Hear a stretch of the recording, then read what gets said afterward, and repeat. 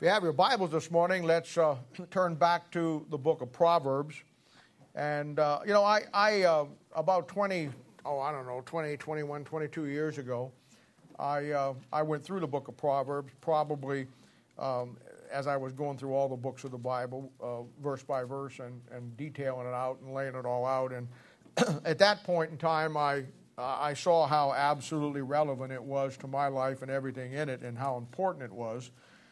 And I went through and detailed out every chapter, every verse, and I went through it like I'm giving it with you through the paragraph marks. I saw that's how it laid out, and followed the outline that I've given you. And I really thought that for the most part I had at least a fundamental grasp on the book of Proverbs. It was always a book that will always be out of my reach as far as wanting it the way I really want it, but I was content with it, that I got what God had given me. But I got to tell you, going through the book of Proverbs, and I don't know how much you've enjoyed it or how much a lot of people wanted to do it when we started to do it. But I think again, it's like going through it this time, and I'm going through it this time completely different than I went through it last time. Last time I was going through it for me. This time I'm going through it to put it into a preaching format. And yet, it's just like it's opening up so many things that I never saw. The gap between 21, 22 years with other things that you learn, and then you go back and you look at something, the insight, it just develops itself completely different. So, it's been a great thing so far for me. And every week I can't wait for Monday morning to sit down and start cracking the next set of paragraph marks. And today we're going to do that. We're going to look at our next set of paragraph marks. This is the way we've been coming through it. And we're going to look at several more good, solid biblical principles on the classic theme of getting the knowledge of God. And you remember I told you that's really what the book of Proverbs is all about. I know there's a doctrinal application. I got it. I know there's a historical application. I get it. But from a practical, spiritual standpoint, it's the greatest book in the Bible that illustrates to us what we have to do if you want to get to that point in your life where you really see life and everything in it from God's standpoint. It doesn't take a rocket scientist today to see that there's something terribly wrong in Christianity today. You can see it all over the place. Two of the greatest attributes of being saved, a saved person, is the happiness and the contentment that comes from being a Christian. I mean, I would think we would all agree that the characteristics of being a child of God, I would think we would all agree on this, should be in stark contrast to what the world offers. And unfortunately today, the two have come together. The Bible talks about joy. I don't think a lot of God's people could even explain what joy is. I think they want it, but I don't think they understand it from the Bible. We talk about in the Bible the peace that passes all understanding. But what does really that mean? I mean, much of what we do with the Bible is what politicians do with issues. They become talking points. They become punchlines. They become things that we talk about, but we really don't have them in our own lives ourselves. Happiness. Now, I know there's a happiness in the world, and I know that the word happiness comes from the word happenings. But there's a biblical happiness adjacent to the world's happiness. I think the source of all of the problems that we have as Christians is the lack of understanding of the word fulfillment. What it really means to not only be fulfilled in your Christian life, but fulfill what God saved you for. And I think, another one, contentment. I don't see a lot of God's people content today. I think the world offers us so many great challenges and holds up so many things that we lose our perspective and we think are much more valuable than they really are. All of these things, the joy, the peace, the happiness, the fulfillment, and the contentment, they all come from the Holy Spirit of God. And in my way of thinking, it should be the drawing card for people whose lives are in a mess, unsaved people, by God's design. I think one of the outstanding characteristics of what God had done for us, if we do what's right and put the Word of God in our life, is that unsaved people see our lives. Unsaved people see what we have and what they don't have. and unsaved people come to the point where they want that because their life is a mess. They see our lives having these things in them, and it's a great drawing card. Years ago, I heard a story a preacher told. I never really forgot it, about what the Christian life should be. He talked about the Christian life is like a tornado. And I don't know what you know about tornadoes or even hurricanes, but tornadoes are very devastating. We have our share of them in the Midwest, and tornadoes and hurricanes in the hurricane season, in the Atlantic and the South Atlantic and all those places. But he said the Christian life should be just like that. Because in the middle of that tornado is what they call the eye of the tornado. And it may be only a space of a half a mile, depending on how big the whole tornado is. But it's a small space that in the middle of that tornado, there's completely peace and completely calm. You wouldn't even know that there's a tornado around you. As long as that eye of that tornado, you're in it. You never experience the destruction, which is only a couple hundred yards out. And he said, and he made the point that, our Christian life should be that way. The Christian life should be a small center of calm, a small center of peace and happiness and fulfillment that is surrounded by the chaos of destruction, the world. And that is so true. That's a perfect example of what your life and my life should be. We ought to live in the peace and the storm. We sing songs about it all the time. Your dad's my favorite song that your dad sings is Peace in the Valley, There should be peace in our valleys. The valley in the Bible is always the lowest point of our life. We talk about singing the song of shelter in the time of storm. The great song, Rock of Ages. Most people don't even know that song was written by a guy by the name of Reverend Toplady. And he lived in the 1700s. And he died in 1788. And sometime in his life, he was going to preach someplace. He was walking. And a gigantic storm blew up. And, it was the most ferocious storm that anybody had ever seen. And he took refuge in some rocks along a wall that went back in. And that's where he sat out the storm. And while he was shutting out that storm, the Lord used that storm to put on his heart. And out of that, he wrote the song, Rock of Ages, cleft for me, let me hide myself in thee. We sing the great song, It is well with my soul, when peace like a river attendeth my way. We sing the song till the storm passes over. But today we sing those songs with an empty heart. We really do. I think the song service in any church is a dead giveaway of where the people are at. And you got some people who sing the songs, they look forward to it. Other people are talking about this or that during the song service. You have all kinds of things. In many churches, the songs are so irrelevant anymore and the people have nothing to sing about. They actually have replaced that with some professional group up here or some professional, praise band or whatever that takes right out of your hands because there's nothing really in it. And, it's a tragedy today. It's just word without any true meaning. I think in the Bible, the greatest passage in the Word of God that explains that is found way back there in Psalms 137. And you don't have to necessarily turn to it. I'll read it to you. But at the time after the captivity, whoever wrote this wrote Psalms 137 after Babylon came down and took them into captivity. And it says, by the rivers of Babylon, there we sat down. Yea, we wept when we remembered Zion. That's a great verse. It shows the nation of Israel, much like many of us. They're out of fellowship with God. They have, like we talked about last week, they faced God's chastisement. And now they're down in Babylon, taken captive. And they're sitting there and they're remembering what they had with God and what they've got now. Boy, you know what? We can all talk about being that place in our lives where we had something with God and because of some stupid thing or whatever, we lost that.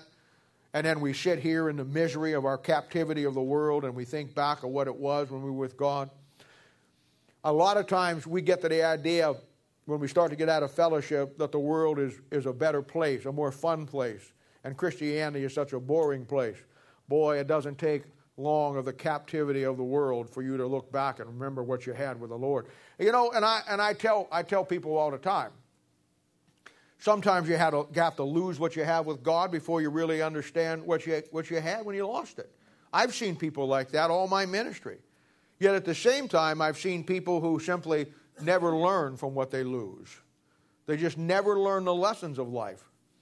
So he says, by the rivers of Babylon, there we sat down, yea, we wept, and we remembered Zion. We hanged our harps upon the willows in the midst thereof. Now, hanging the harps on the willows. The harps is what they used to use when they played the Psalms. The Psalms were musical songs. And he hangs them on the willow. This is where we get the concept of weeping willows. It comes out of the Bible. For there they that carried us away captive, that would be Babylon, required of us a song. And they that wasted us required of us mirth, saying, sing us one of the songs of Zion. And boy, one of the greatest statements in the Bible is the answer that they give them. And it's not only a picture of the nation of Israel in captivity at this time, having lost everything from God, it's a picture of Christianity today. For the answer is, in verse 4, how shall we sing the Lord's song in a strange land? That is so true. It's hard to sing the things of God. It's hard to recognize the things of God when we live in a strange land. And in most cases, unfortunately, there's no real difference in the lives of God's people than there is unsaved people. And I think that's a tragedy. You know, Matthew chapter 5, verse 14 says that ye are the light of the world. And then it says the fact that a city on a hill cannot be hid. That's a beautiful picture of two things. One, when you got saved, there's a light of God inside you. And that light of God is what shines in the darkness. And the Bible says that we're the light of the world. But then he says a city on a hill cannot be hid. Now that's a picture of when we get our 180, 200, 220 people all back in one spot and all the lights are on. You can't help but be a light in the darkness of this city. But the problem with God's people today, as the old expression goes, the lights are off. The lights have gone out, and nobody can see it anymore. Christian lives once stood for what the power of a transforming God could really do, but not today. I think it would be a safe bet for a non-believer to look at Christianity today and most of the lives of God's people and honestly say, it doesn't really work. Their life is, as a child of God, is more messed up than mine. They claim to be a Christian. They want me to go to church. They want me to get into the Bible. But look at their lives. And you know what? They'd be right, at least on the last part.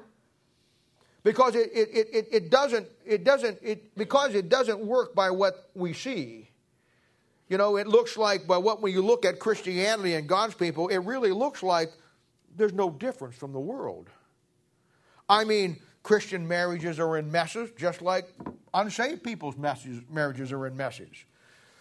Many times, you know, I've seen unsaved people whose lives, whose families, whose marriages were better than Christian marriages. I mean, the marriages are a mess, the kids are a mess, the Christians are a mess. Somebody looks at that and says to themselves, hey, I understand it. I understand it. People look at that, unsaved, they look at God's people's lives, and we try to put out the talking points of what it means to be a Christian. Inside, they're looking through that, and they're saying, why would I want a life like you've got? Why would I want that in my life? I don't have those problems in my life. Oh, I totally understand it. I have people all the time, you know, not young Christians, but older Christians, that'll come by and ask me, you know, why is it that I can't ever win anybody to Christ, or nobody wants to listen to what I got to say? And I'm kind, and I don't ever, want to hurt anybody in any way unnaturally, and they're not really asking for a real answer. Oh, I always gave them the plastic answer. But inside I looked at myself, why would they? Why would anybody look at your life, your family, your marriage, and say, I want that? It's a mess today. It's a tragedy today. And at the same time, I must tell you, nothing has ever changed with God and His Bible and what it will do for you. The great verse in in Hebrews chapter 13, verse 8 says, Jesus Christ the same yesterday and today and forever. And that's a true verse. You know, we have become a captive of the evil man and the strange woman. And I've told you before, you know, that in the world that we live in today, the Christian world, when you lose your Bible, you lose 7 things. And we're seeing today, not only in churches, but we're seeing it in the lives of God's people, the end result of not having a Bible. Now, it's bad enough that the devil and the strange woman took your Bible. But it's doubly worse that some of God's people don't care that he did. And there lies the problems. Now that brings us to our text today. And this great passage will again provide the great formula for what we so desperately need today as God's people, but so few really ever desire and most never ever get to. And now we're going to approach this passage literally just 1 or 2 verses at a time. And like we've done with everything else, we're going to squeeze out of it all we can and see what it says. It's going to take us probably 2 weeks to get through this little passage here. And we'll see yet again how it takes us back to the theme of Proverbs chapter 1 through 7. The fundamental greatest attribute of your Christian life is getting God's knowledge and getting God's mind about the things in life. And yet it will warn us yet one more time of the dangers and the results and the consequences of leaning under our own understanding and being wise in your own eyes. Now let's read Proverbs chapter 3, verses 13 through 20. And as I said, we're in no hurry here. We'll take our time down through it, and we'll break this down into a couple of weeks here. He says, "Happy is the man that findeth wisdom, and the man that getteth understanding. For the merchandise of it is better than the merchandise of silver, and the gain thereof than fine gold. She is more precious than rubies, and all the things that thou canst desire are not to be compared unto her. Length of days is in her right hand, and in her left hand riches and honor. Her ways are ways of pleasantness, and all her paths are peace. She is a tree of life to them that lay hold upon her, and happy is every one that retaineth her. The Lord by wisdom hath founded the earth, by understanding hath he established the heavens. By his knowledge the depths are broken up, and the cloud dropped down the dew." Now, Father, take us today and help us to break down this great passage. And Lord, I think that the people here, Father, that for most of the part, most people here today really want to do and be everything that God wants them to be. I know that there's people here today that struggle, that people here today that Lord, have issues. But Lord, they keep coming back, and they keep trying to do the best they can do. And Lord, I pray, Father, that you'll continue to bless them and help them and let them know that I'm here to help them. And Lord, most of all, let the Word of God as it goes out today be a salve to their wounds, their soul, and help them to be everything in time that God wants them to be. Help them to be better husbands and better wives. Help them to be better parents. Help them to be better Christians. And help them to realize and understand that, Lord, that we're all that's left in this world of any semblance of what is right and wrong. And we should be that light that shineth in a dark place. And we'll thank you and praise you in Jesus' name. For his sake we ask it. Amen. Now he says in verse 13, "Happy is the man that findeth wisdom, and the man that getteth understanding." Now, I don't know if you've ever counted them up, but when you go through the Bible, this phrase, "happy is the man," is found 4 times in the Old Testament. You find it once in Job chapter 5, verse 17. You find it once in Psalms 127:5. You find it here in Proverbs 3, verses 13, and then a little later on in Proverbs 28, verse 14. And whenever you look at these passages, this happiness comes only from 2 things. And one, it comes from getting God's wisdom and getting God's understanding. And that's really what this passage is about. And he likens these 2 things to some great analogies that we want to look at today. You know, a happy heart based on spiritual things, not the happenings of the world. I've told you many times this great truth that in life we have knowledge, we have wisdom, and we have understanding. And I've told you and described it, and won't spend a lot of time in it, how that knowledge is simply the facts of things. And wisdom is when you take those facts and you apply it. And every unsaved man, along with God's people, an unsaved man can have knowledge and have wisdom. You take a mechanic, he can have the knowledge of what makes an engine work and the wisdom how to fix it. So that's not restricted to just Christians. But when a Christian gets knowledge. We know now the beginning of the fear of the Lord is the beginning of knowledge, and the wisdom, how it moves through that. When he gets knowledge and he gets wisdom, in time, if he stays with it, it'll translate into something that the world or an unsaved man will never get. That's understanding. An unsaved man may have knowledge about an engine and have the wisdom to fix it, but he'll never have the understanding of how God fits into everything. And that's really what understanding is on a global concept. Understanding is looking at any situation, any circumstance, whether it be in history, whether it be in your own life, whether it be, in people that you're dealing with or whatever.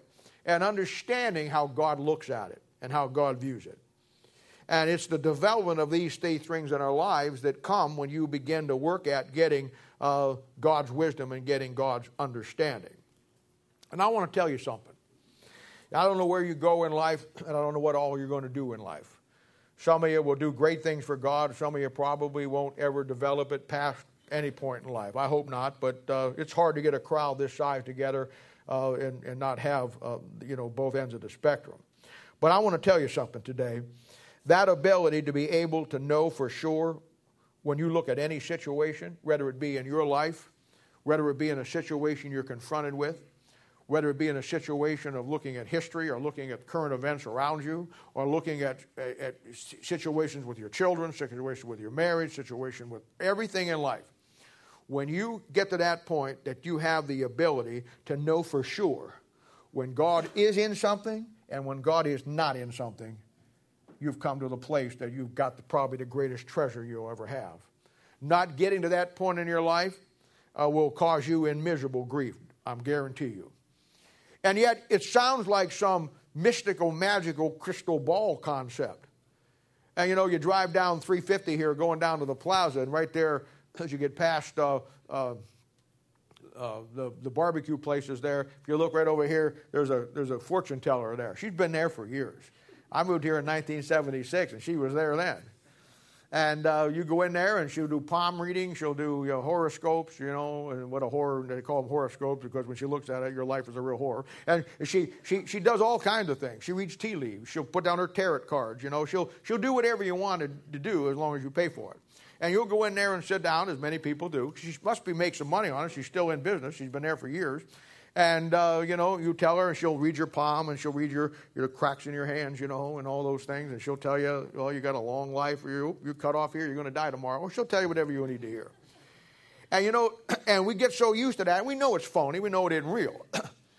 So when I start talking about somebody having the ability to look at any given situation in life and know before you have to make a decision if God is in it or God is not in it, how invaluable is that? How would you like to have at your disposal every time you had to make a major decision in life or a minor decision in life that all you had to do was flip your cell phone and hit the number speed dial 7 and it would call up God and he would say, or go ahead. Wouldn't that be a great thing? Wouldn't that solve all of our problems? Yeah. Well, you have that option. It's just not on your phone yet. You have that option. You have that option because when you get God's wisdom and God's understanding and you really make it work in your life, you don't have to wonder about circumstances. You don't have to look at some scenario in life that you have to make a decision on, whether you're going to allow it into your world or not. You don't have to look at it and say, I wonder if God is in this or it's not. I had a young man a couple of years ago that come up and he sat down when we were after one of our ball games, and he said to me, he said, I just wanted you, and I love how people phrase things. People phrase things like they want to get my opinion on it after they've already decided to do it. I guess they think I'm stupid. I don't figure those things out. I mean, do I look like I just fell off the turnip truck to anybody here? Shut up, Bob. You got a dog now. You better behave yourself. I'm the dog whisperer. I'll tell him to wet all over your clothes and your shoes, Bob. I mean, and I've been around people for the last 45 years of my life. I've heard every story, every lie, every twisted thing, everything that you want to do. I know how human nature paths it for their way. And he came in, and he basically wanted to say, I'd like to get your opinion. But it was very obvious he already made his decision. I was the last guy he talked to on it. And I'm cool with that. I told you before, I always take the position. You come in and ask me up front, what does the Bible say about this? I'm faced with this. I'll tell you what the Bible says.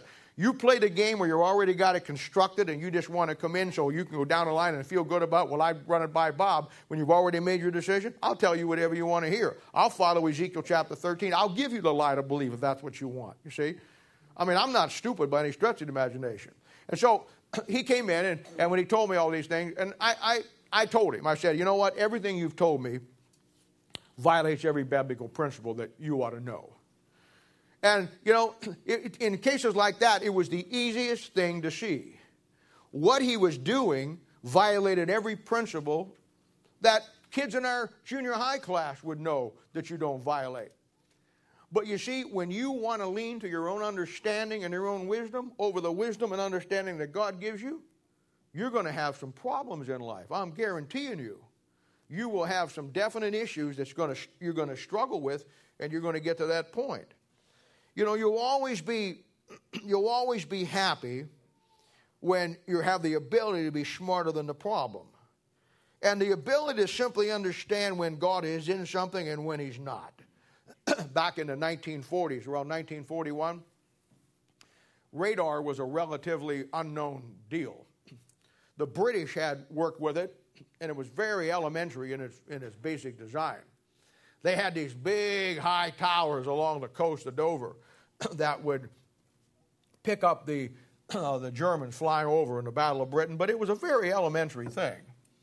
And as they developed it, it came to the point where it got a little bit better, and they started installing it on U.S. naval ships. But the process was slow, and you saw in some of the great battles in the Pacific, like the Battle of Guadalcanal in 42 and places like that, where only 1 in 10 American ships actually had radar installed.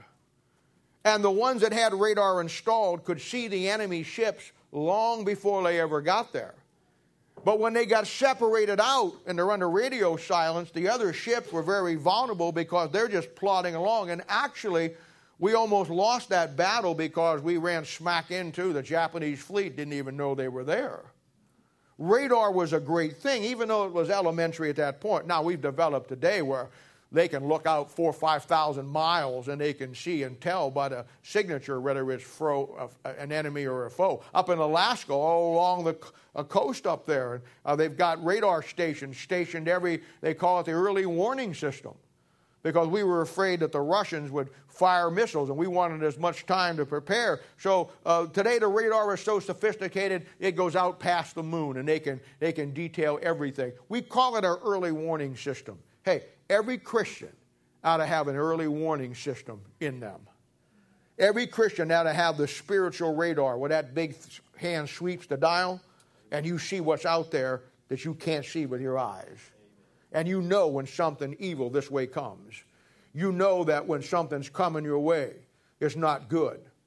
The radar is so sophisticated today, they can tell by the heat signatures and all of the things. By those sonar boys on our submarines, they can listen to the screws of a Russian submarine and tell you what kind of submarine it is and what class it is. You know why?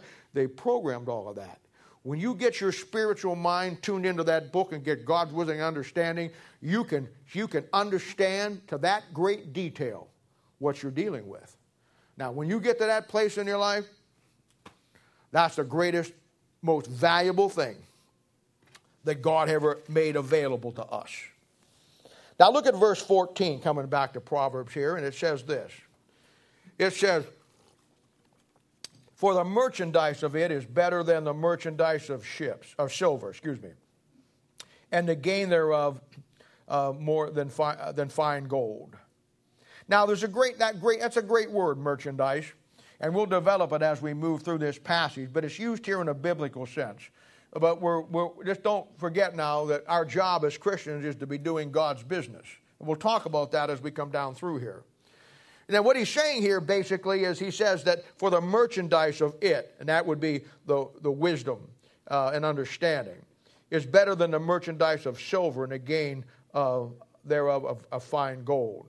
In other words, from God's wisdom and God's understanding, we get some things your money can't buy you. We get some things that this world doesn't have. And all the money in the world and you may attain, all the things that you invest your life with will never give it to you. because it's something that you have to look at and trade for. And I'll talk about that here in a little bit. One of the first things is insight, the ability to see the inside of things, what really are, not as they appear, how things really are. You're going to learn that people are going to tell you what you want to hear.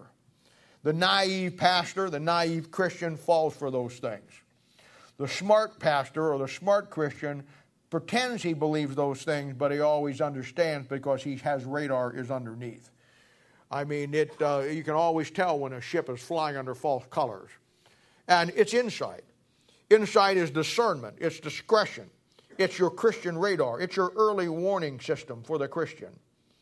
Then he says, then the next thing would be the peace of God. You can't buy that. You can't buy insight into things in this life.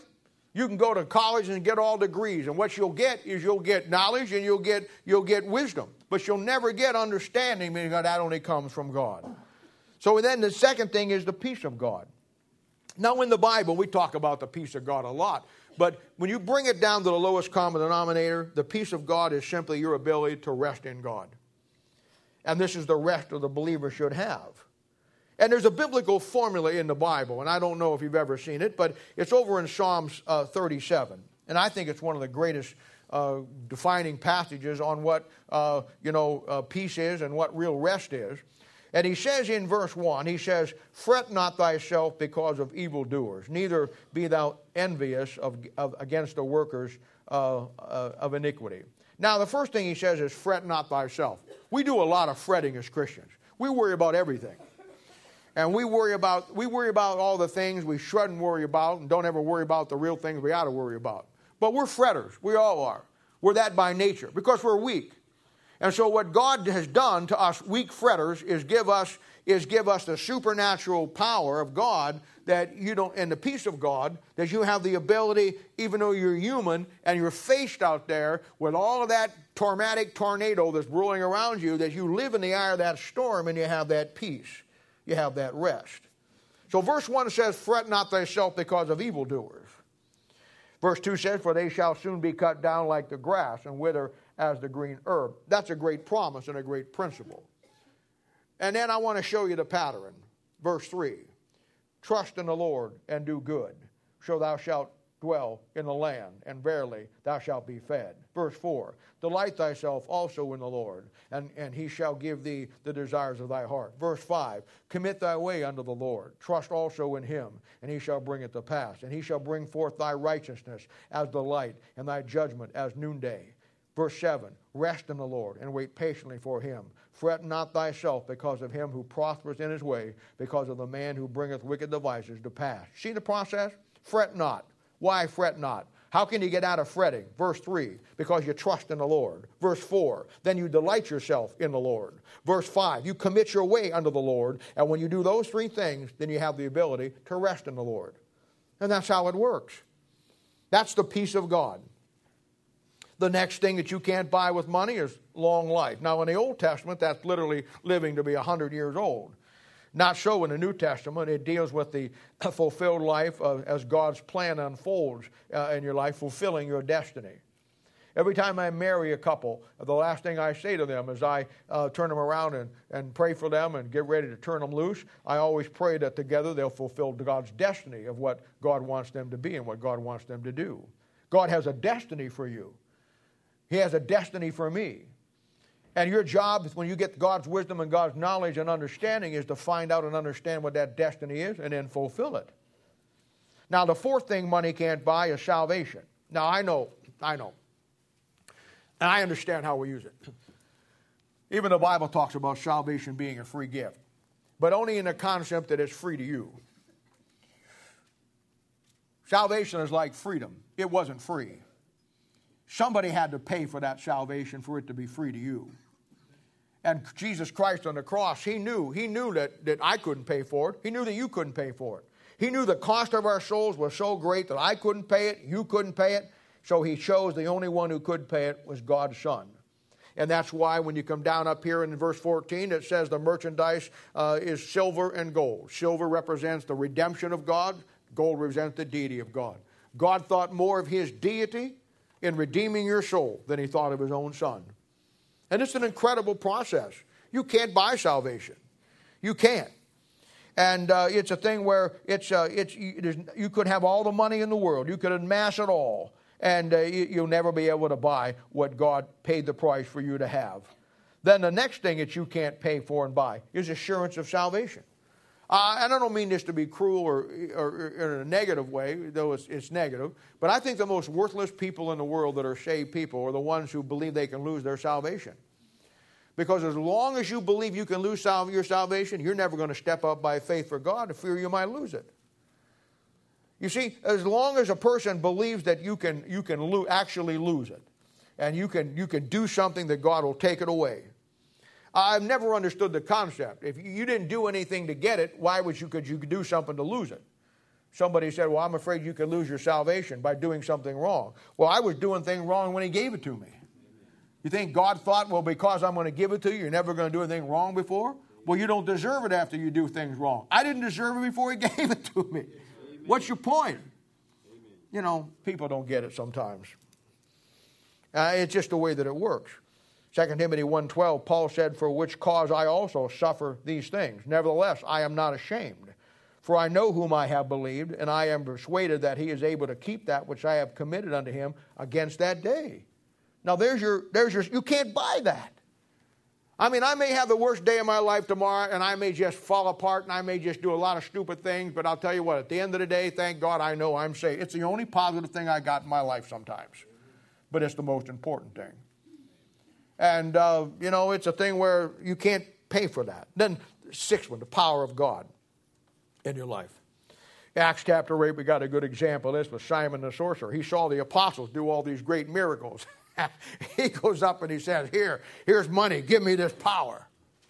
You know, there's a lot of people like that in churches today. They think if they give a lot of money or they do this and they do that, they can buy their way in, that they'll get some kind of status and they'll get to be this. I've known people that gave money and they got made deacons. I've known people that gave money and were made pastors. But I'll tell you what, there's never been a person, no matter how much money you gave to the church, ever got God's power. Doesn't come that way. Position, yes. Popularity, yes, till your money runs out.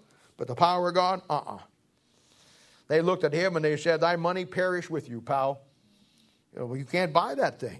You just can't. You know, in everything in life, I've learned this, and I've learned, I'm 63 years old, and I've started I told the Restart people this the last time I spoke to them. I started about a year and a half ago listing all the things I've learned. And I've learned in 63 years, I hope I've learned something, but I have a tendency to forget. So, I started to make a book of the things that I have learned. And one of the things I've learned in there, and I wrote down in my book, is that everything in this life that's true, there'll be a counterfeit deception. There just will. You got counterfeit churches. You got counterfeit Bibles. You got counterfeit everything's a counterfeit. Now, I'll show you what I mean. We know in the Bible that the Bible says that heaven is north. Psalm 75 says, promotion cometh neither from the south, from the west, from the east, but from the Lord. He put himself in the place of north. We know that. We know that Psalm 48 talks about that God's throne's on the sides of the north. We know that. And I'm not going to give you the astronomy lesson today, but, if you go out and if you want to find out where heaven's at, you can look north. And you can't see it, but that's the direction that it is. But you know that there's two norths? You know that there's true north, and then there's what they call magnetic north? And you know what? On this place, when you get your compass and you want to go north, you want to set a heading on it, you're not getting true north. You're getting magnetic north, which is off the North Pole, which is not true north. In other words, it's affected by the things in this world that throw your compass off, that you think you're going north, but you're really not going north. You may be 4 or 5 degrees off. And 4 or 5 degrees may not sound like much, but you put it into 2,000 or 3,000 miles, and it's a big deal. There's a true north. And there's a magnetic north. True north, you look and say, well, I'll follow the North Star. No, that's not the way to do it either. The North Star is off true north by about 2.5 degrees. The only way you can get true north is to get a triangulation of the stars to what they call a sextant, and you get true north off the stars. Do you know who made the stars? God did. So there's a true north, and then there's a false north.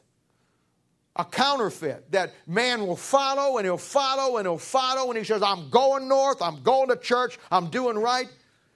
There's a way that seemeth right unto men, but the end thereof are the ways of death. There's a false in everything. And it's the true north is right on the money. The magnetic north is compass is made by man to find north, but it's never going to be right on, because just like in many things in our Christian life, it's affected by the things of the world. You know, gold's the same way. Now, Luke chapter 16, verse 11, I love that. The true riches in the Bible are found in Luke chapter 16, verse 11. The true riches are found in an AV 1611. I love it. I love it. I love it. You say, well, that's just a coincidence. Well, just let me enjoy it, okay? I'll let you enjoy your delusion that you're going to heaven, so let me delude mine that this is a delusion. Now, Luke chapter 16 talks about gold the same way. These are the true riches of God. That is silver and gold. But you also know in 1880s they found the big gold rush out in Sutter's Mill in California. And everybody from the east was leaving and going out there because there's gold in them there hills, you know. And they found and many made their fortunes and all that stuff. But once they got out there and they started panning for gold and they started doing all the things, you know what? They found out that there's also a false, phony gold. It's called fool's gold. And that'd be the gold of this world. You know, the wise man in the book of Proverbs, he'll find the true riches, the real gold, the real north. The foolish man, he just finds the fool's gold. In our passage, he calls wisdom and understanding silver and gold. I think that's very appropriate. Silver will always be the price of redemption. Gold will always be the deity of Christ. And in our society, we call our merchandising of goods, we call it free trade. We make trade agreements with other nations for our merchandise. Every town will have a trademark. When we put up the Iran sanctions against the country of Iran because of their nuclear program that they had, those sanctions, in case you didn't know what they were in the form of trade agreements. We don't trade with you. You can't export your stuff. We're not going to import any stuff. And it puts pressure on people. You know, and free trade is, again, it's elusive in its term. Free trade. It's not free. You're free to trade it. But it's not free. Somebody pays for the good someplace along the line or makes a decision to buy it or not buy it or invest in it or not invest in it. But it's never free. The only thing is free is your free will to exercise it to either engage in it or not. You know, life has always been and will always be about free trade. Trading this to get that.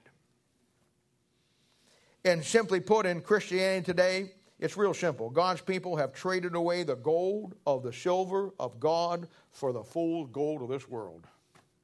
And that's what they've done. And along with that, many of them are following the magnetic compass of life and will miss heaven by 1,000,000 light years. They go into church, so they think that's headed north. They do good Christian things, get baptized for salvation, do good works, join a church, get your church membership, get your baby baptized, preach the social gospel, yet it may be just 3 degrees off the true north. Well, you're going to hell. Because there's a true north, and there's a magnetic north. There's a true riches, and there's a false riches. Now, I've told my kids growing up, and they'll testify to this, I'm sure they're sick of hearing it. I still tell them. I've told my wife this many, many times. As I'm ducking, she's throwing something at me. I told my kids all their life growing up that when we go through life, the life is about trading. We'll trade one thing for something else. Life is about choices, and life is a trade-off. When they did something stupid or did something wrong, and they had to face the consequences, and they didn't get something over here, I very lovingly, very kindly explained to them that, you know what? Honey, you simply traded this for this. Now, I don't know what to do about that. I can't go back and undo the trade. But what you can do from this point on is learn from this trade, and from this point on, make good trades in life. Because I'm telling you, folks, everything in life is a trade-off. You're going to trade this for this. Whatever you do, you're going to trade this for this. And I think it's one of the greatest teaching elements that you can take with your children. I think if you're smarter than the problem and you understand the concept, I think it's simply one of the greatest things that one I can tell you, but you can take you who have young kids and tell them. When people around you, their kids or their family or whatever, you see some screw up, most parents try to hide it from their kids. And now, I'm not sure that's a good idea, because parents don't figure it out that their kids probably know more about it than the parents do. Kids have their own little party line of what goes on in the world. You putting your head in the sand and say, well, I'm not going to talk about that with them because, they don't know anything about it. They already know more about it than you do. You're missing the greatest opportunity to deal with them. I think that it's a great thing when you see something that's over here that isn't right, or something here that happens with this, or something that happens with that. Your kids are exposed to it. They see it. It's a great thing. You don't be judgmental about it. You don't be cruel about it. You just simply use it as a teaching aid. Now, how did they get into that problem? Well, I want you to know. They simply traded this for this. And honey, I don't want you to make bad trades. I'm not saying anything wrong with them. We need to pray for them. We need to do what we can do to help them. But at the end of the day, why did it happen? Because they traded this for this. Hey, life's a trade-off. If you go through life not understanding that great principle, you're in for some trouble. And over the years, I've seen terrible trade deals with people. I've seen girls trade a life of serving God in ministry and having a happy home and trade it away for Bozo the Clown. I've seen young men through bad choices who had great potential to be something for God traded away by getting hooked up with some bimbo. I've seen God's people make some of the most horrendous trades in their life. I've seen it by the hundreds. I've seen it by the thousands. Trade all that God had for them now and at the judgment seat of Christ, just so why? They could play the fool down here for a small period of time. God's people will forsake the true riches of wisdom and understanding and a relationship with God, and they'll trade it for booze, they'll trade it for drugs, they'll trade it for all the slop of this world. I've seen them trade their kids. I've seen them trade their families. I've seen them trade the blessings of God. I've seen them trade their health. I've seen them trade their ministry for God, for something that is fool's gold. It never ceases to amaze me. People all the time, and now as you get older, you think about these things, and I hang out with a lot of older people now. It's at the shuffleboard court, and I'm the king there, by the way. But I'll go to the gym and walk around, and I kind of know the guys that are my age, a little older. And the thing that every time there's a catastrophe in the country someplace, it always goes to one thing, and that is the investment they've got in their retirement. They got IRAs, they got stocks, they got gold, they got silver, they got their 401ks. And I understand it. And I'm not saying you shouldn't have those things. But these guys, all their hope is in these things. Danny's got a brother who's the goofy side of the family. Danny's the good side. And he sent a letter out to all the family and how a couple of years ago that everybody, the world's coming to an end and everybody needs to buy gold. He said, sell everything you got, every dime you have, and put it in gold. Now that's probably one of the stupidest things I ever heard in my life. You're going to amass all the gold you got. You're going to amass all this stuff. You know what they did in 1932 or 35 when Roosevelt was president? He passed a decree that you couldn't have any gold, and they just came in and took every gold that everybody had. You're going to hang on to that?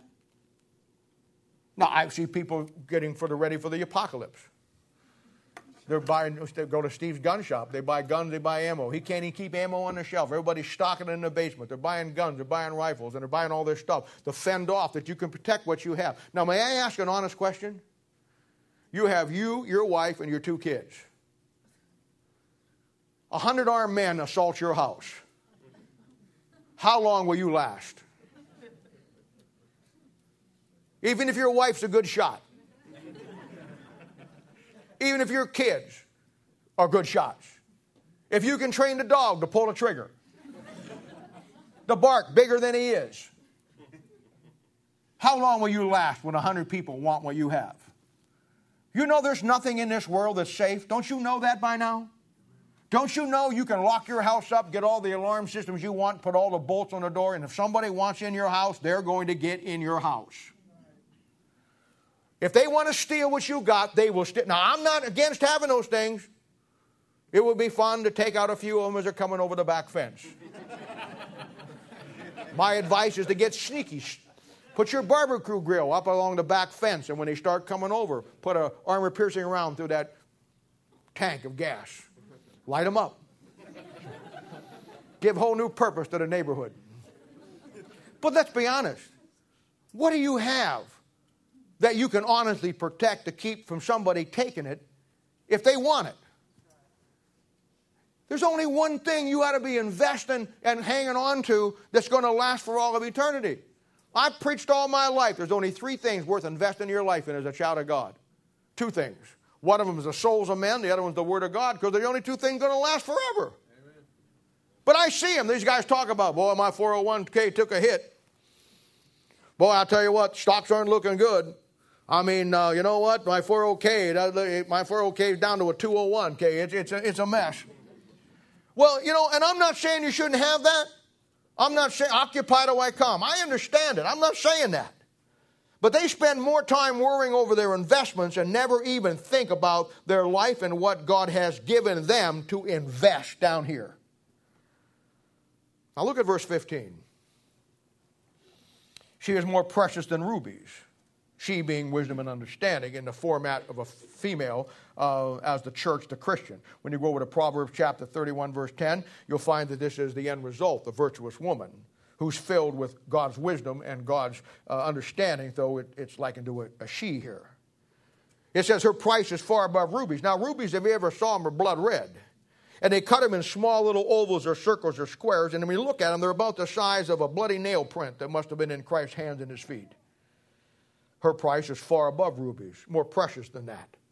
If you take the study all the way through, you'd find the thing that's more precious than rubies is a pearl, and she's called the pearl of great price. You see, you can take a ruby and cut it in half and still have 2 perfect rubies. You can take a diamond and cut it in half. Any gem, any stone, you can cut it in half and you can have 2. You take a pearl and cut it in half, both halves die because it's a living thing.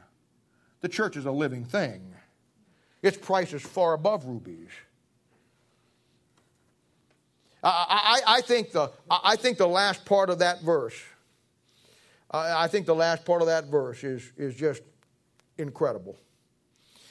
Where it says, in all things, and all the things that thou canst desire are not to be compared unto her. Can you let that sink in just for a moment? Now, my dear friend, we all sit here today and we all want to know about God's wisdom. We all want that radar. We all want that early warning system. We all want the ability to look and see a problem and know when God's in and when He isn't, and how to deal with all those things. We want all of that. And you know, we all want to get to that point where we have God's wisdom, understanding in life. But you know, when you get to that point, it's not some title. It's not some position. It's not being a pastor or being a deacon or even a Christian. It's when you get to that last part of verse 15, is true in your life, when all things in this world that you could ever desire could never replace the book that God gave you. When you get to that place in your life, you're there. And it isn't the fact that you say it, it's the fact that you live your life like you do. The greatest example of that in the Bible would be the Apostle Paul, who probably was the most educated man, who probably had more going for him than any man in the New Testament. And when he found that book and he found God and he got the wisdom and understanding of God and God gave him the revelation of the church, he looked at all he learned and he compared it to dung.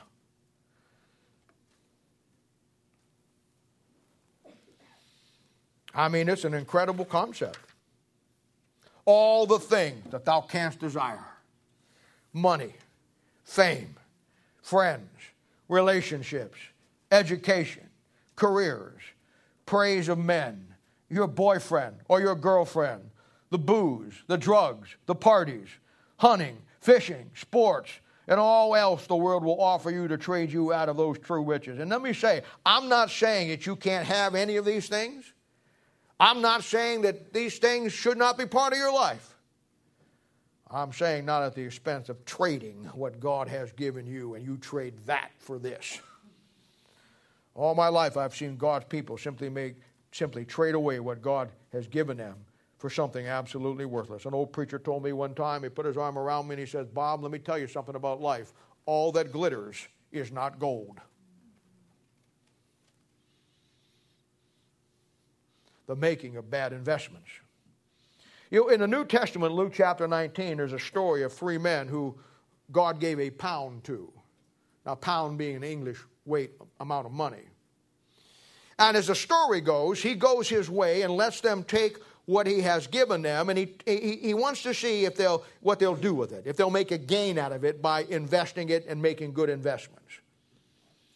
And this is a great picture of the church age and what God has given you and what God has given me. And in verse 15 it says, "And it came to pass that when he was returned, having received the kingdom, then he commanded these servants to be called unto him, to whom he had given the money, that he might know how much every man had gained by trading." An accounting was coming. And what they did with what God gave them, now keep in mind, they all got the same. He gave them all 1 pound. He didn't give one a pound and somebody else a half a pound and a quarter of a pound. Everybody got the same measurement. They got a pound. We all start with the same in life. When you got saved and I got saved, I got no more out of it than you got out of it.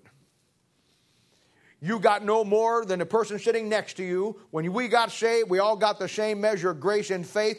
It's what you invested in where you go with it. It's just that simple.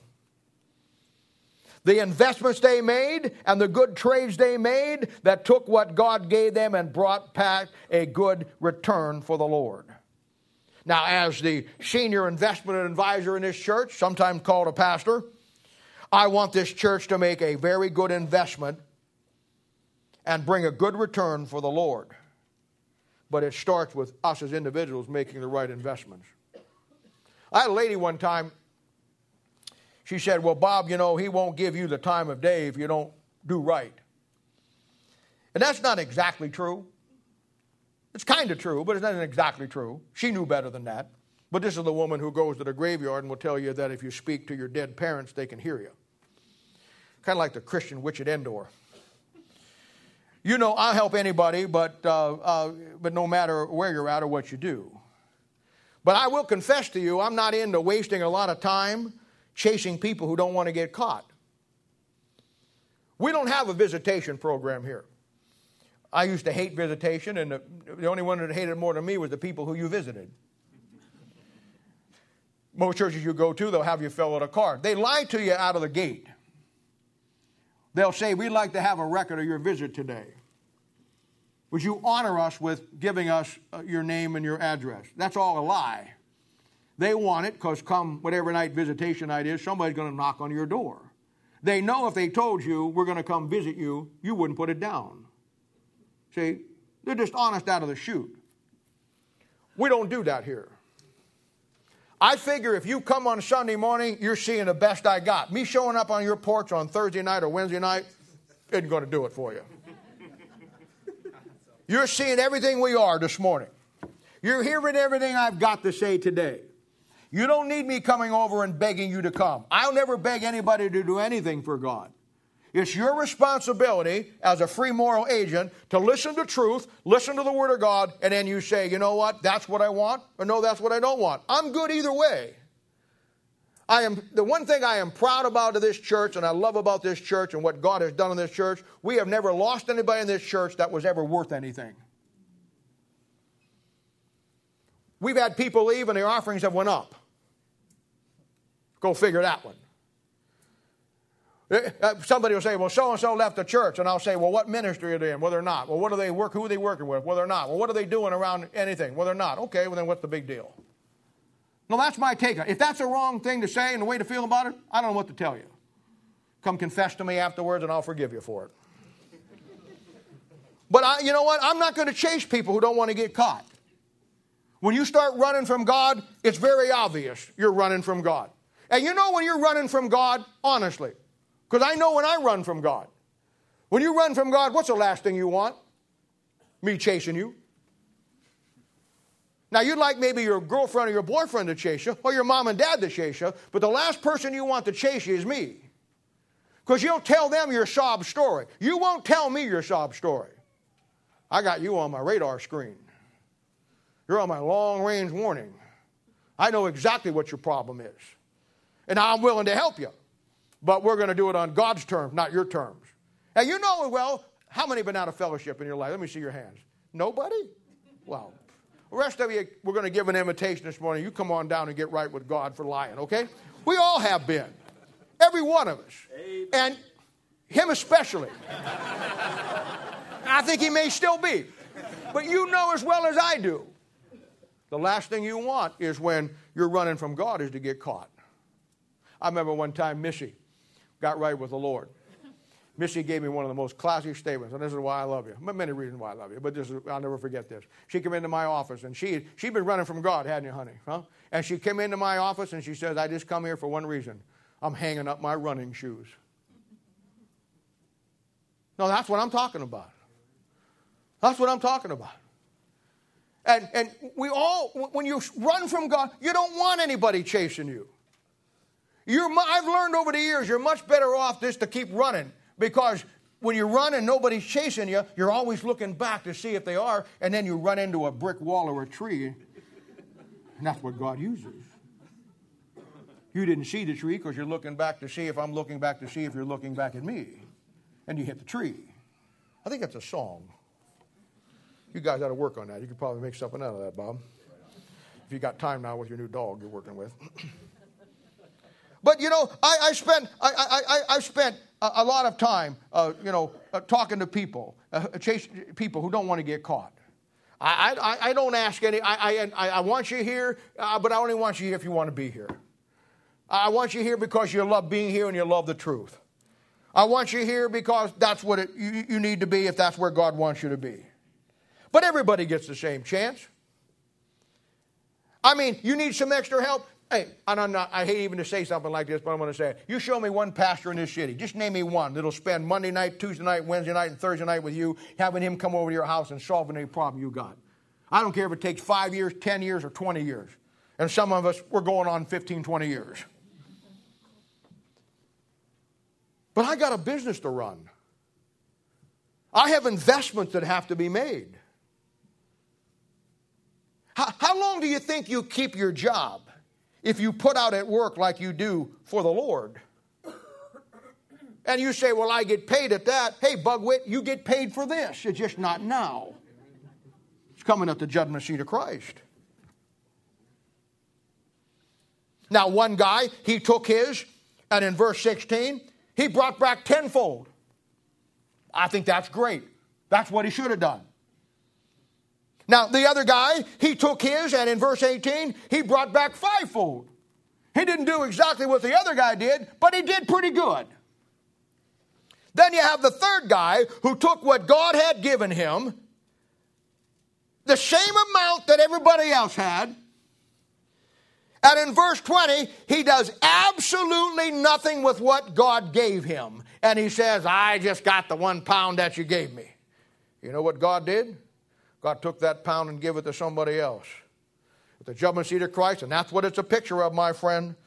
That's a story of a picture of the church age and a Christian losing his rewards because of bad investments, or even worse, no investments. Now let me ask you a question. If every morning at 6 a.m. when you got up, you got a little text on your phone that says, we have just deposited $86,400 in your bank account.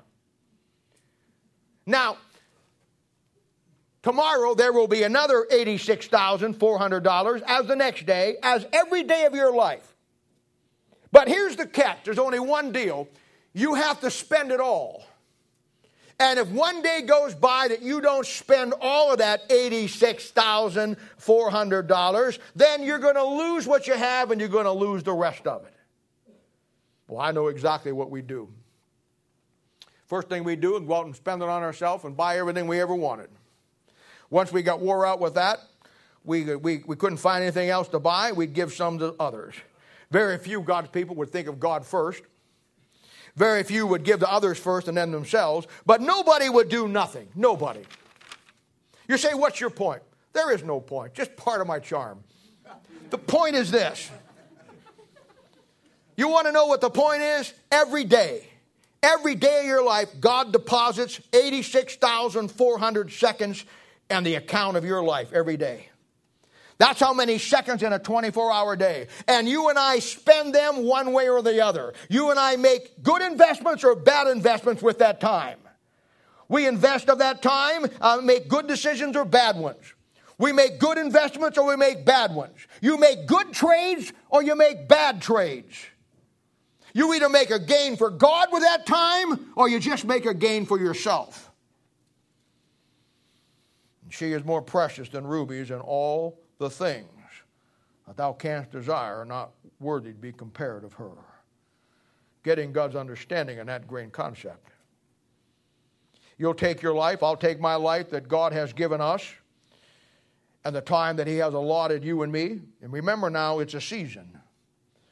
You start out as a child in the spring, you grow up to an adult and functional in the summer, you get a little older in your 40s and your 50s in the fall, and then you move into winter.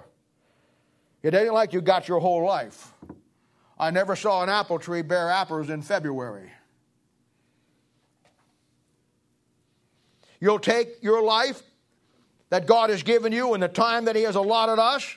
We'll take all those things that God has put into your life for to be used for Him, your abilities, your talents, your money, your family. And when you get to the place in your life when you really see God, you really understand the Bible, you really have your life down, your possessions from God's standpoint, and why you really have them, then you get the wisdom and understanding of God in all things, and in this life, how to use them. That's when you become invaluable to God. Most never do. You know, there's another great story in the New Testament. It's found in Luke chapter 9, verse 57 and 62. Here's a story where a couple of young men come to Jesus.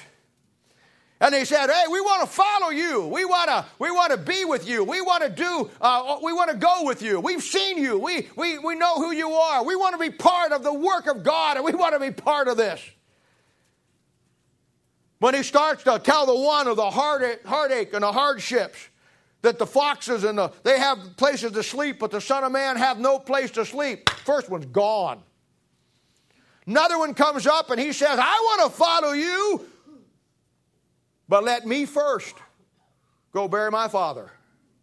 Second one comes in and he says, I want to follow you, but let me first go say goodbye to these people. You see, that'll be the problem that'll keep you every time from serving God. It's the me first in you. It's that you want to serve God, but it's you first. Oh, I want to be what God wants me to be, but me first. Oh, I want to be everything that God wants me to be. I want to learn the Bible. I want God's wisdom, but it's me first. There's the problem.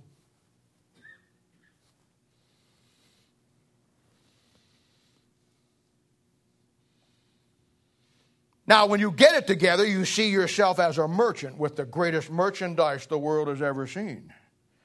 Now you're like a medical student with God's wisdom and knowledge. You've got the cure for all mankind that you can go pass out freely. Proverbs 31:14, talking about that virtuous woman. It says, she is like the merchant ships. She bringeth her food from afar. Oh, I remember coming up and when I was studying church history. The great time in history that changed everything at the end of the Crusades. And here's a situation, as all situations in history, when you have understanding and you see what God is doing, how God did this. You know, the Crusades really brought an end to the Dark Ages. The Dark Ages run from 500 to about 1500. And it was a time when the Roman Catholic Church ran the world and threw the world into darkness and limited everybody. Everybody was told that and they lived like in squalor. They lived in terrible conditions. And the Roman Catholic Church told them, you got the best life on the planet. Well, when the Crusades started, all these hundreds of thousands, if not millions of men went to fight in the Crusades in the foreign lands of the Middle East. And when they got over there, they saw that what the Catholic Church had told them wasn't true. They brought back goods that nobody had ever seen before. They brought back silk. They brought back iron. They brought back rubber. They brought back all the animals that nobody had ever seen. And they came back, and it was very obvious that what the Roman Catholic Church had told them wasn't true. That there was a world out there that had better things, greater things that they didn't have, and all those men now had their horizons broadened, and now they had been in a foreign land and they've seen what other people have that they don't have to a great magnitude. It changed planet Earth. Now, on a spiritual side, that was the seeds planted that sprung into the Reformation a couple hundred years later. That time in history, in secular history, is called the Renaissance. We have a festival up here that has nothing to do with what happened in history up here in Kansas, but it was called the Renaissance. The Renaissance means rebirth. And it was a time when the earth, Europe, was reborn in its thinking because of all the new things that had been introduced into it that they never knew existed. And it was a catalyst for Europe to explode into all the great venues of inventing and bringing things in and trade and opening up the trade routes and working in to bring all of this stuff in. It literally changed the world when they brought merchandise from afar. But oh, I think how the world was changed the day God brought his merchandise from afar. The day my Savior came down and kissed this planet with his full, died on the cross and brought his merchandise from afar. That was good merchandise, the merchandise of salvation. And the Bible says in Proverbs chapter 31 that you and me, the church, is like a merchant ship. She bringeth her food from afar. We have the answer to all man's problems. We have the fix for everything that man wants. We have the solution as God's people in his book. We have the solution to death and dying, to sickness, to pain, to heartache, to disappointment and discouragement. The answer that man has sought for since the beginning of time now come down to man through us in this word and the merchandise that God brought from afar. Those of God's people who attain the wisdom and understanding, those of God's people who have made the right and good and wise investments of our time on this earth and our lives, those of God's people who have traded up and not down, who saw the true riches for what they were based on the gold, the deity of Christ, and the silver, the redemption that he paid for me. Proverbs 31:18 says, she perceiveth that her merchandise is good. She knows what she has. I know what this church has. I know what I have. Many of you know what you have. And you perceive, I perceive, that the merchandise is good. Her candle goeth not out by night. She's that light on the hill. We get 40 or 50, 100, 150, 200 with the lights on. The world sees it. This city sees it. The light that shines in the darkness of this old world, and people see it. People who have broken lives, broken marriages, broken families, and they see families and marriages that are good and wholesome and strong. They see a place where they can come and get uplifted and get the truth, and nobody will lie to them. The true light that declares that in the midst of the storm, the peace of God is real.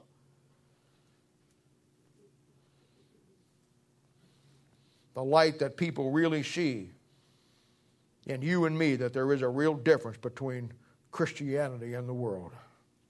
The light that guides you, guides your kids, your family, and the world sees the difference and says, I want what you have. How many times in life, I do this all the time, how many times in life have you been out someplace and you saw somebody have something that you thought, man, I'd love to have one of those. It may be a phone. If I see, I've done it many times to my wife's embarrassment. I'll be out there and we'll be eating someplace or out there someplace, and somebody will have a hat that I think is really neat, or they'll have a jacket that I think is really neat, or they'll have something that I think is really cool. And I'll go over to her and say, excuse me, I don't mean to, where did you get that? I think that's one of the coolest things in the world. Now, most people think, what are you bugging them for? Hey, if somebody came up to me while I was eating and said, man, that's the coolest thing I've ever seen, where'd you get that? That'd be a compliment to me. That'd make me a cool guy. See, that's how I look at it. But how many times have you seen something and you said, man, I'd like to get that? You see the new iPhone 28 or the new this or the new Plasma Magnum TV, and you go over to your friend's house and you say to yourself, man, I got to have one of them. We all do it. People drive up in their car and we say, man, I'd like to have that. I just love to have one of those. See a big old four-wheel drive come up there, and if you're an outdoors man like myself, you say, man, I'd love to have one of them. That's a man truck. Well, that's how the world ought to look at your life. When you have what God has given you, and it works, and they don't have it, and you invite them to softball, volleyball, Bible study, church, have them over for something to eat, spend some time with them. They see you, see your wife, see your husband, see your kids, see your family, and they go home, and the Holy Spirit of God takes that, and they say to themselves, I want that. The light that shineth in a dark place. I want that. For our lives should be the same way. People see what we have that we don't have to say. We don't say it, we live it. I want what they have.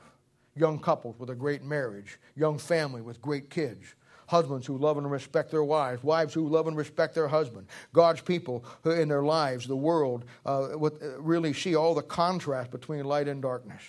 But it has to be real. And the great contrast between the world and what really Christianity is not ever what we say. We're all famous for our talking points. We're all famous. We know how to say the right thing. The problem is people see through what we say and always look at how we live. Romans 14:7 says, no man live unto himself and no man die to himself. There's always somebody watching your life. And it simply comes down to, does what comes out of your mouth line up with what your life is?